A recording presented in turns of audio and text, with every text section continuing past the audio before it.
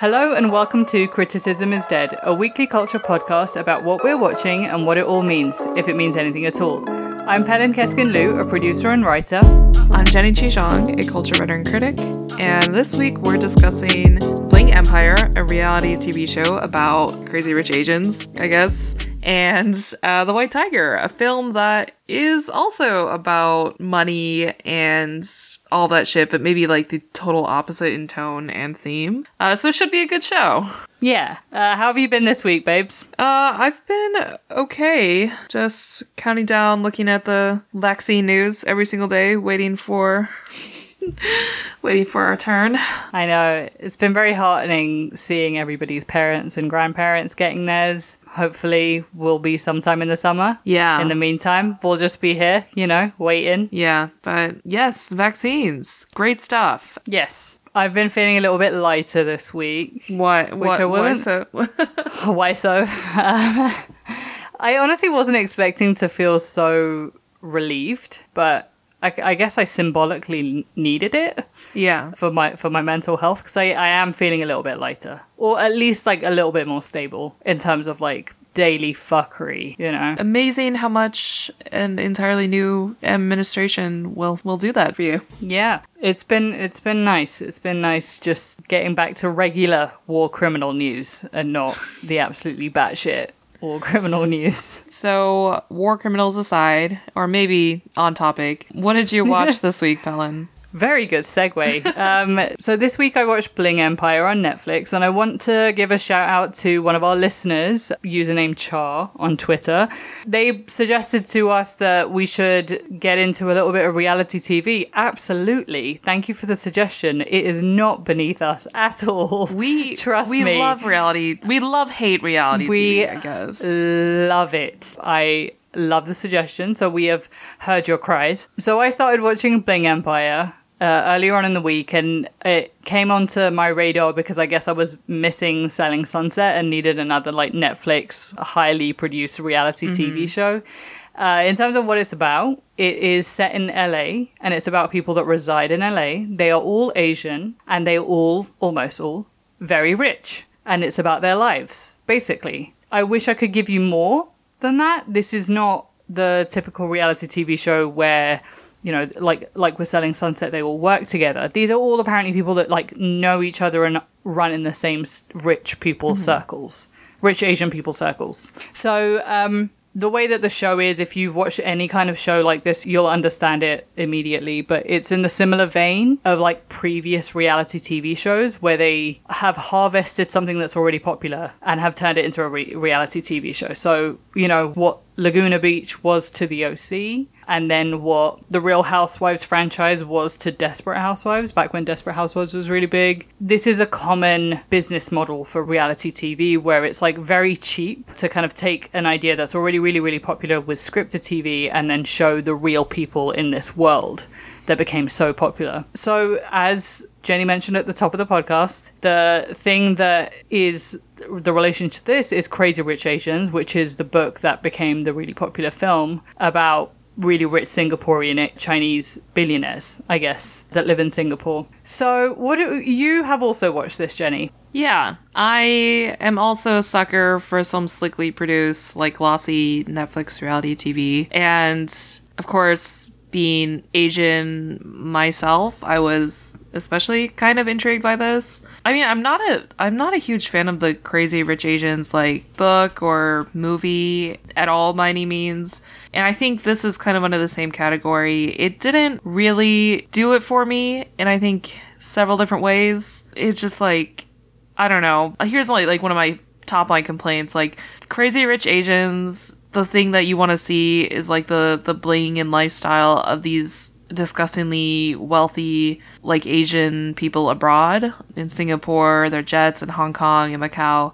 Here, this show is distinctly, I wouldn't even call it like Asian American. It just felt fucking white as hell, or like there wasn't really anything that distinguished it from any other kind of reality TV out there culturally, or really anything beside a few like parties, some like, you know, colors and themes that people liked for parties and stuff. Yeah. I mean, I agree with you in that I was never really into the Crazy Rich Asians book, never read it, didn't care to read it. But then when the film came out, the film is fun to watch, don't get me wrong. It's a good like rom-com, I guess, but I didn't buy into the hype. Because I think it stirred that whole debate about, like, why is this important for representation for Asian people when not that many people can relate to this level of wealth? And I guess, like, what does it mean does that mean that this is for a white audience? And is the validation through the money and the wealth? And, like, is that what this is trying to say? And, like, Bling Empire kind of gave me a lot of that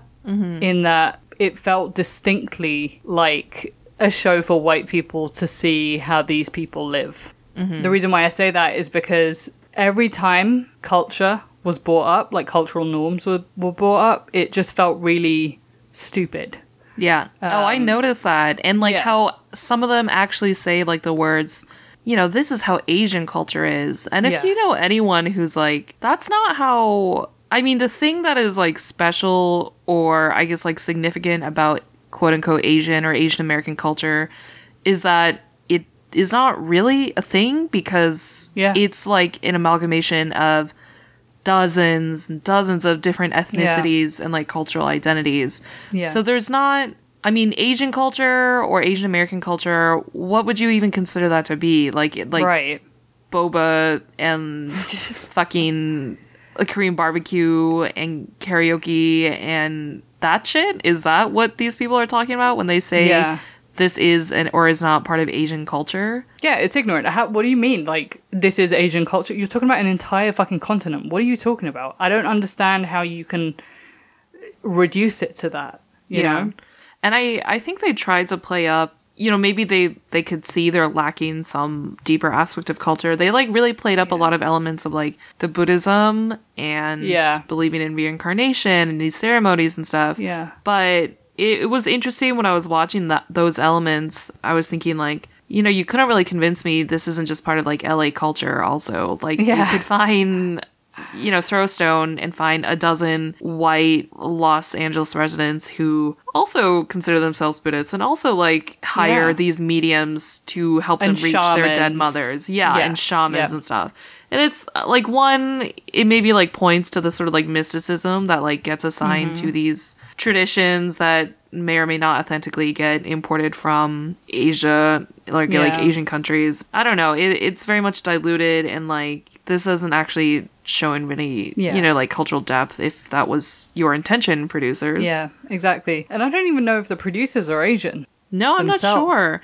I think... Actually, interestingly, I was, like, looking through some comments on this, and I think someone pointed out, like, some of the cast members are actually producers. Like, someone said, like, Christine is a producer. One of the cast members, Christine, who is this, she's, like, a Chinese... Oh, man. Chinese she's like woman. A socialite. Yeah, a socialite who's married to a plastic surgeon who's descended from the Song Dynasty, Royal Empire. I don't know. Yeah, sure, mate. Yeah, right. But I'm a Romanov. Yeah. But yeah, it was interesting. So there is at least a little bit of like cast producer overlap, which is that explains a lot then. Yeah, right. Tell me more. The whole thing feels contrived. I am absolutely certain that none of these people are actually friends in real life. I'm pretty sure. Like, maybe 2 people are actually friends in real life. And I feel like everyone else, even if they know each other, I don't think they're close friends. I did not feel convinced about their intimacy. And I felt the way that the season ended, especially the outro of the season finale, where they were really pushing the friendship theme. Like, you know that this is not real. So you're having to have to force this messaging across to the viewers. There was that. And it's also because they're not real friends, none of the drama felt real either. To the point where, like, it wasn't even that it felt real. It just felt like it wasn't even drama. So there were certain plot points that I say plot points. There are certain things that happen throughout the season that don't make any sense. There's like a whole necklace drama. So Christine and this other woman, Shay, she's like this half Russian, half Japanese. She's the descendant of a war like a weapons She's seller. a weapons dealer, yeah. Like she's the daughter of a weapons dealer, and I guess she was a shut-in, and then is now a party woman, party auntie. I guess 60 years old, if you can believe it. Yeah, I actually can. Her posture her posture is a problem, dude. Like, the more I watched her, the more I just found myself, like, my neck just going lower down into my shoulders. Like, I was just like, I have to stop watching this woman because my posture's getting worse than it already is, and I can't afford it. So these two are meant to be like bitchy or shady towards each other, and it's funny at times, but yeah, I just didn't believe it. Like, I just didn't feel like this was real. So that's happening. And then there's a character, there's this woman called Kim Lee. She's meant to be like the Calvin Harris of Asia. I've never heard of her. Have you heard of her? I've never heard. But then again, I haven't either. Don't listen to house music. So who the fuck? Right, not the demographic. No, but apparently she's really famous in Asia as a DJ. She is trying to find her long lost father, and then the two other characters, Kane and Kevin, who are meant to be her friends, go all the way out to South Carolina to find her long lost father. It was good in the way that it played out, but I just didn't understand why they were there doing that for her. It just felt like they just met each other, so it didn't make any sense. And if they were like actual friends, and you know, this is something that Kim Lee actually didn't know that they were gonna do. Yeah, like when she found out, I would have been fucking pissed. Yeah, I would have been furious. Two people took away this choice from me, this like opportunity for me, and essentially totally like trampled over any sense of autonomy she had over this fucked up situation in which he's like hired a PI to find her biological dad. Yeah.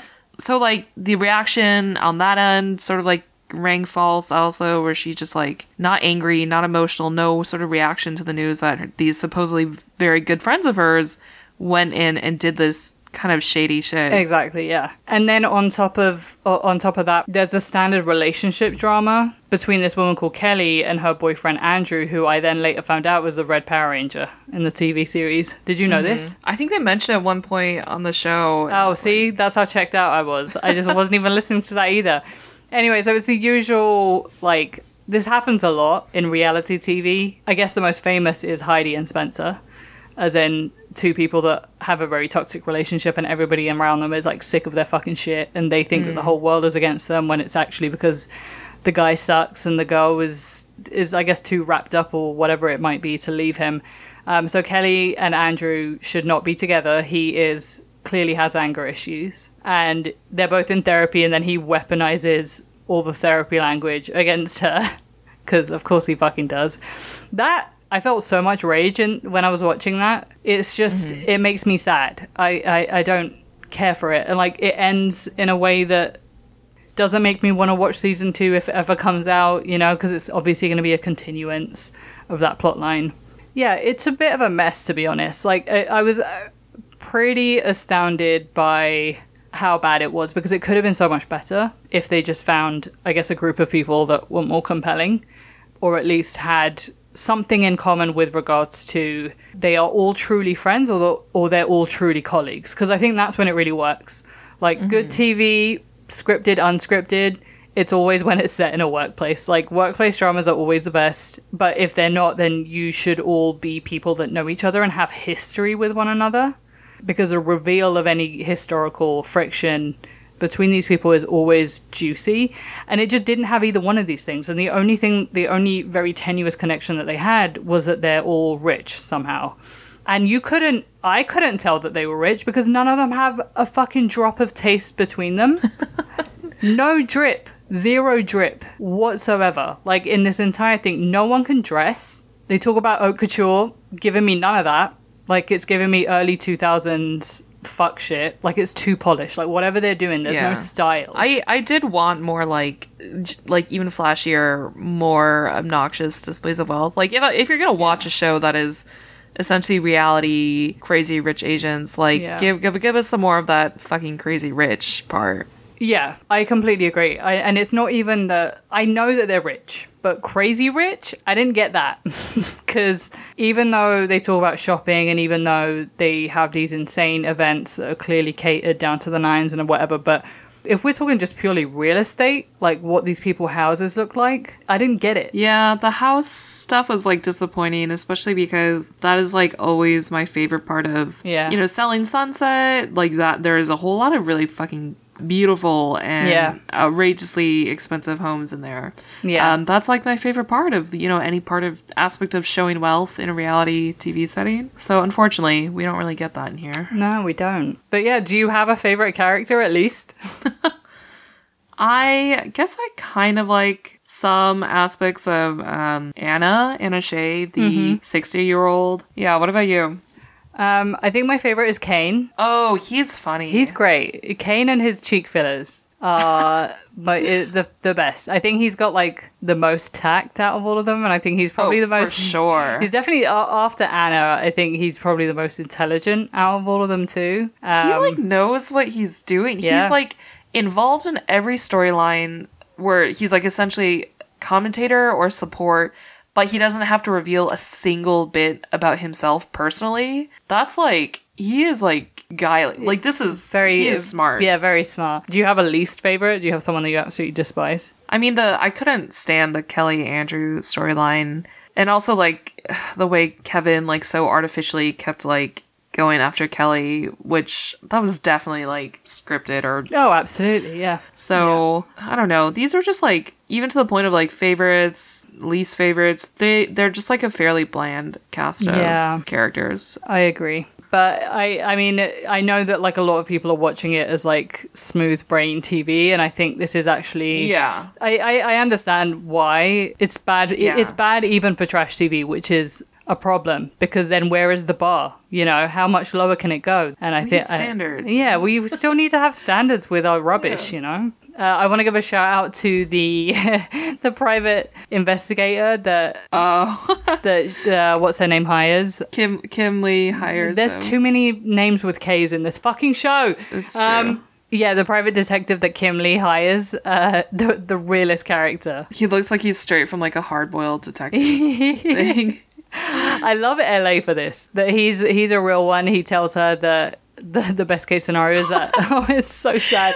The best case scenario is that her dad turns up dead, and so anyway, delivery of that is just perfect. It's so good, but like it's funny because when he said it, I was like, yeah, like you're right. You're so right.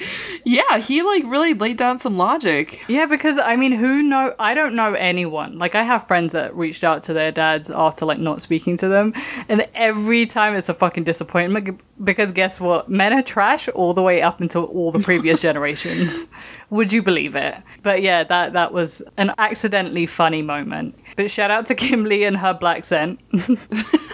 And her Kylie face. Her Kylie face. Oh my god, she straight up just went into the surgeon and was like, just give me this fucking bitch. Which a lot of people do, I guess, now. That's really the standard. That's the Instagram face, buddy. I will say that for a show set in LA about Asians, not one single N-word was uttered, which congratulations for managing not to.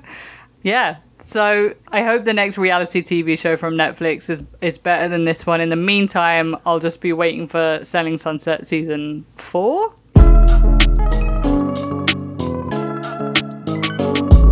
All right, so that was Bling Empire. What did you watch this week, Jenny?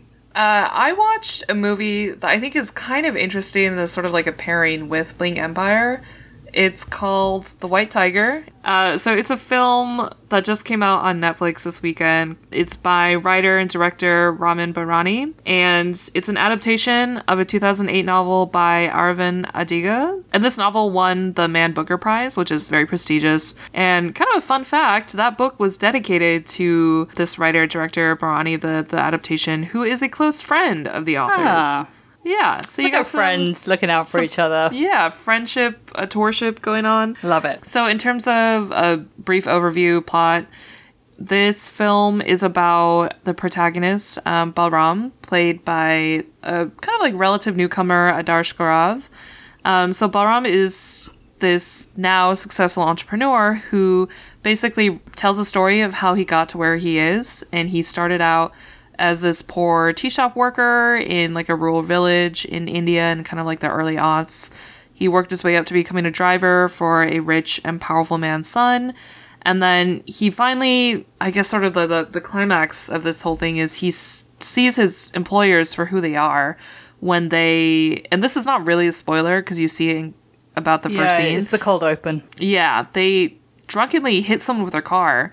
And so, like, this and everything that unfolds after this, he kind of, like, has an epiphany, really, like, sees things for what they are, and he decides to learn what it takes to game the corrupt system and get ahead in it. Yeah. So, I don't know what I was expecting, but Yeah. definitely exceeded whatever expectations I had. Completely agree. And I didn't know what to expect because, like you, I have not read the book. Yeah, and now I really want to. Yeah, I watched it upon your recommendation, and it really took me aback.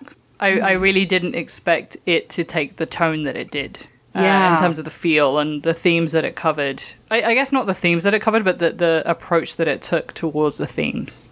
Yeah, I guess the tonality of it is really interesting, especially because you see the gradual and then kind of like jarring shift in tone. Like it starts out, fairly, I guess, a bit more lighthearted or more like, I'm going to go out and make my fortune kind of thing. Yeah. And then it gets steadily darker and darker and darker, which is kind of reflective of where the protagonist is at, like mentally, emotionally, psychologically as well. So this film is kind of and the book as well, it's in conversation with Slumdog Millionaire, which is, I think, for a lot of audiences in the US, in the West, one of the last big, like, India setting movies that people have probably seen in the last, like, couple of decades. So if you're not familiar with Slumdog Millionaire, that one uses a similar sort of narration device as The White Tiger, where it's a protagonist sort of recounting his life from origins all the way to the present. But that's like a decidedly different film in that it's kind of like a exoticizing fantasy or fairy tale. Like, bad stuff happens, but it's all in the service of this kind of rags to riches story. Yes, yeah. That is like very sort of white gazy as well. Yes. And I wouldn't say this film is like, I mean, I think it's also still meant for an international audience, but it's very much, poking at the Slumdog Millionaire stuff where, like, there's even an explicit line early on in the movie where the narrator and the protagonist, he says, like, don't think for a second there's a million rupee game show you can win to get out of, which is pointing directly at Slumdog Millionaire, in which essentially that main character won this game show and made his fortune and lived happily ever after. This is kind of like showing reality is dark and messed up, and to be able to get out of these, the lower echelons of society and class and caste, it's going to take a lot more than just like this plucky nerve and courage and luck and, the ability to win a game show. Yeah, I think my favorite thing about it, especially with the narration, it reminded me a lot of Scorsese movies with regards to the darkness, with regards to someone's descent. I also really loved how much visual symbolism was done in the film and like how physical some of the... I know that it's been said that it's a little bit too on the nose, but I actually didn't mind it just because it felt so visceral, and I think that's the way that the character feels is also so visceral, and there's so much fury and anger that to see that exemplified through visual means, it makes complete sense, and I think it really worked. It didn't really feel too hard-hitting or too over the top for me. And I think the thought that it's maybe a little bit over the top, I think that's like intentional. Like, this is a little bit satirical also, in the same way that other sort of like class-centered films in recent memory have been. So another one that I'm thinking of, which I'm sure it'll get more comparisons to, is Parasite, of course, everyone's favorite Oscar winner. So that, like, not just like the sort of, protagonist driver comparisons, but also just the same themes of class and caste and just like this unbridgeable disparity. There's a really compelling analogy that the main character Balram makes in this, that he keeps referring back to, which is saying, like, the have-nots are in this rooster coop. They're seeing their brethren get slaughtered, and like, in terms of sheer numbers, maybe there's enough that these chickens and roosters could get away from these cages, but they just, like, they're not going to do anything. They're not going to try to break out or overthrow anything. They're just, like, too busy watching to see who's going to get, like, to the chopping block next. Yeah. So that's kind of where he sees fellow members of lower classes and castes stuck in India at that time. And I think it also does a really good job in how it portrays the two characters who are his employers, principally, which is like the rich man's son, Ashok, who's played by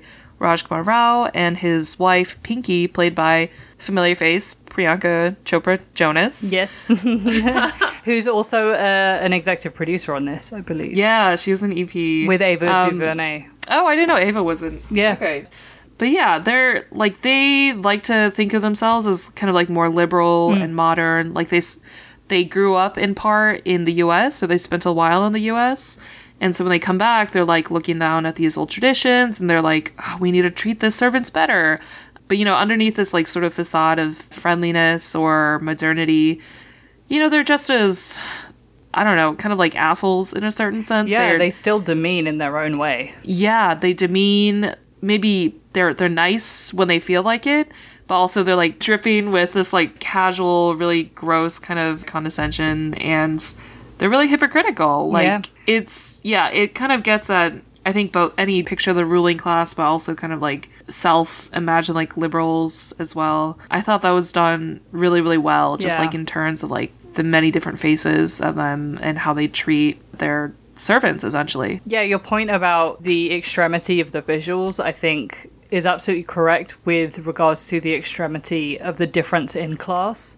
So, like many countries in this world, and that's what I mean, I think this is very specific to India, and I'm sure any one of our Indian listeners that maybe has a little bit more context about this can speak to it, but like I'm Turkish, my family's Turkish. Every time I go back to Turkey, the difference in most of the country versus like the upper middle class, upper class, it's miles apart. Like I mean, I know that it's the case even here in America. I know it's the case in like the UK where I'm from. But the gaping distance between these two classes, a lot of the world is like this. And I felt the same, like, looking at it. And my mom was watching when I was watching it, too. And she's like, this is just like China. And she said, like, looking at the scenes of, like, Delhi and stuff. Yeah, I completely agree with the two younger generation where they feel like they're more understanding. But obviously, as the film showcases, when push comes to shove, they will throw the working class under the bus immediately. And that's kind of what it comes down to is this film, and the narrator and the protagonist understands very quickly that this is how the world works, and they just have to figure out a way to function in this world without getting chewed out, which is in its own way very radical. Right. And it's not an idealistic film by any chance, in case it wasn't obvious. Like, it'll stoke kind of, like, your rage and class resentment and everything. But there's also this greater question of, like, in this cruel system of haves and have-nots, who do you have to turn yourself into to become a have? And, like, what sort of, like, moral degradation or whatever will you commit yourself to, because that is just, like, how the world works at the moment. And seeing, especially like his relationship with his boss, this character Ashok, and where it's like alternately he's servile and obedient, but also like really resentful and hateful, and just the toggling between those different modes as he's figuring out his own feelings, and then seeing that shift eventually to like straight up, okay, I know what I have to do, and it's like not pretty. It goes from like desiring to be loved and treated well by the bosses into the next stage desiring to become them himself. And of course, like, ideally it's like, well, the biggest galaxy brain is like, how do you not just seek to join them, but how do you, seek to overturn the system? But as far as like reality goes, that's a lot to ask for any one single poor person who has just like clawed their way up their entire life and seen their family claw their way up as well. My favorite thing about this is the way that it tackles that psychological journey, whether it's resentment for his own family, which I thought was very real, actually. That was really interesting too. And the way that ended up. And I think that's important because I think, like, I guess you could call him an anti-hero for it, but I found it really complicated, and it kind of showcases that complexity in a really understandable way, where it's like, is this a collective? Is this individual? Like, what is it that I have to do for myself? And what does that mean for for the people that are supposedly my family, that supposedly care about me.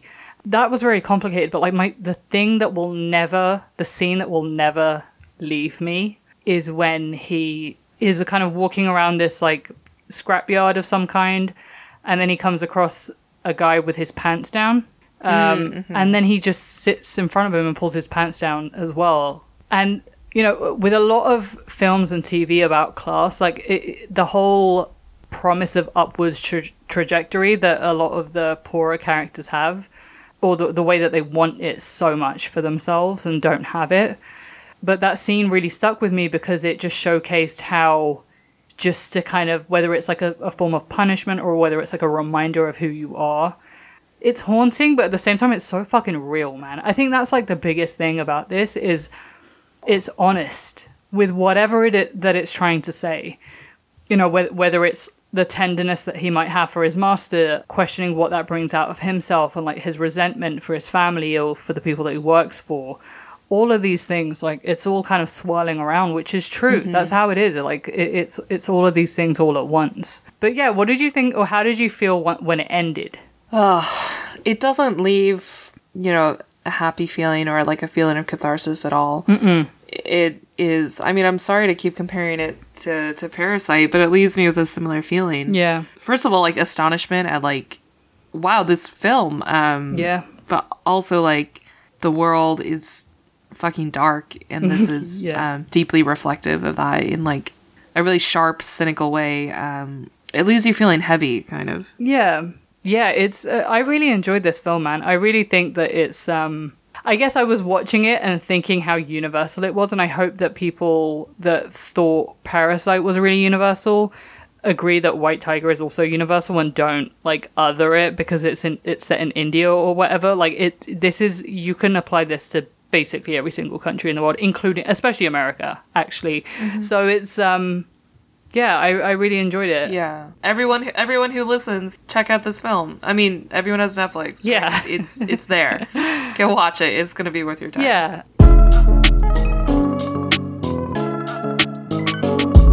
So this week for Culture Notes, we want to talk about Bernie.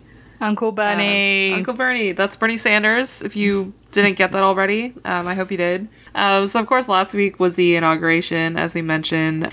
And probably the biggest takeaway, aside from, you know, just like, oh, the change of the guard, this is actually new presidency, whatever. But the biggest thing people were talking about, Bernie, he was memed to the max. Yeah, like fucking done to death. Yeah. Jesus, this is one of the biggest turnarounds I've seen. Yeah. So in case you're not aware, essentially he did his normal Bernie thing. He wore his regular coat. He wore his regular old Vermont-made mittens.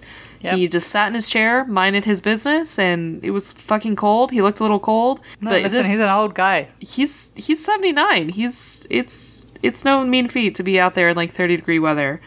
But this was just, like, of course, like a wild contrast with the kind of pageantry of inauguration as a whole. Mm-hmm. He was just doing his thing, and this got blown up into the biggest meme where people took this image of him sitting in the cold in his coat and mittens, and they photoshopped him to hell in, like, everything and anything, like, anything you can imagine. There's been a Photoshop of him there. Yeah, we'll maybe show you our personal favorites, but it's been done to death, man. I'm, like, really sick of it. Like, it stopped being funny, like, the day after people started memeing. These things have like an expiration date, like really within like 24 hours, I would say. After that, it's kind of like just clock out. Yeah. And then of course, predictably, where it moves to after the initial meme like expiration is the takes, which is my least favorite part of anything. The whole well, everything. Actually, this is bad gang decided to descend upon the already fucking expired meme culture. Which is wild when, again, you have to remember this is a photo of, you know, an elderly senator sitting in the cold, you know, minding his own business with coat and mittens on. Yep. And yet somehow it got turned into accusations of sexism, racism, everything bad you can think of. Somehow it was all of his fault. I guess. Am I getting that right? So should I read the top 3? Yeah, I guess read a few of them to really illustrate what we're talking about. This is not just hyperbole. So, Alexandra the Brave became very brave and said that, I'll admit the Bernie memes are funny, but his openly grumpy disposition during a very historic moment for women, and particularly women of color, speaks volumes to me. Okay, as a woman of color, you're chatting shit. Yeah. And then, like, another one is my personal favorite, by Amelia Hoover Green. She says, ice cold feminist take. Ooh. I love Bernie. Really, I do. But, sir, emotional labor is not beneath you. Not feeling it? Fucking pretend for 1 minute. Like most women do every minute. And once again, this is accompanied by a photo of Bernie just sitting there in the cold, not bothering anyone. Okay, so there's a tweet that we're going to link that says that feminism is in its flop era, and I absolutely agree. I've had enough. We've had enough feminism. I think we need to take a break for the next 10 years, regroup, and then decide what it is that we want to talk about.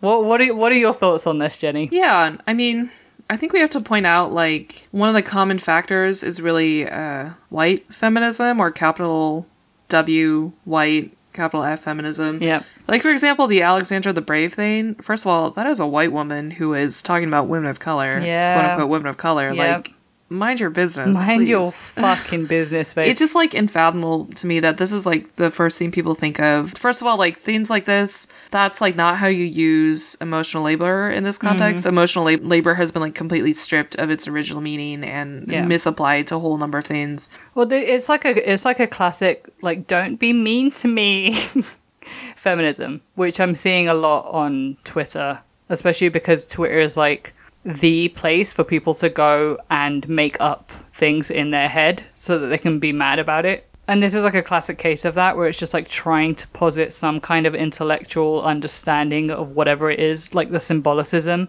of all of this. And it's just like, there is none. There is no symbolicism in this. Other than your friendly neighborhood socialist uncle does not care about the pageantry of Inauguration Day for a centrist Democratic Party that he has had it up to here with. And it's fine, because so have we all. Yeah, stop.